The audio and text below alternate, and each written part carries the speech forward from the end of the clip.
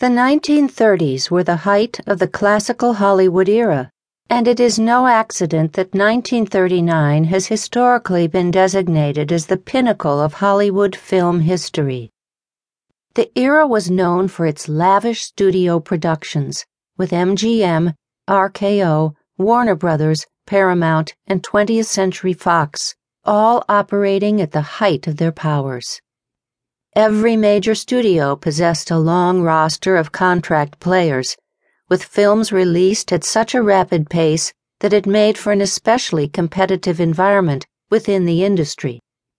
Even while America remained in the throes of the Great Depression, the film industry continued to flourish, and movies easily supplanted the theater as the main attraction for American entertainment.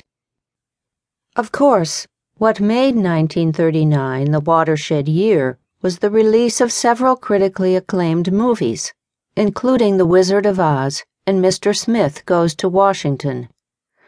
But the most famous of the bunch, and perhaps the most famous movie of all, is Gone with the Wind, and one of the most remarkable aspects of the film is that the quintessential Southern belle was played by Vivien Leigh, a British actress still relatively unknown in Hollywood.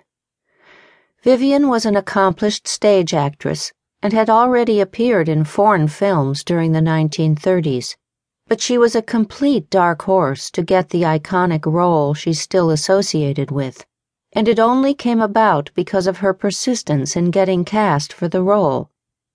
30 years after Gone with the Wind was released, one film critic credited Selznick's inspired casting of Vivien Leigh as Scarlett with the film's success.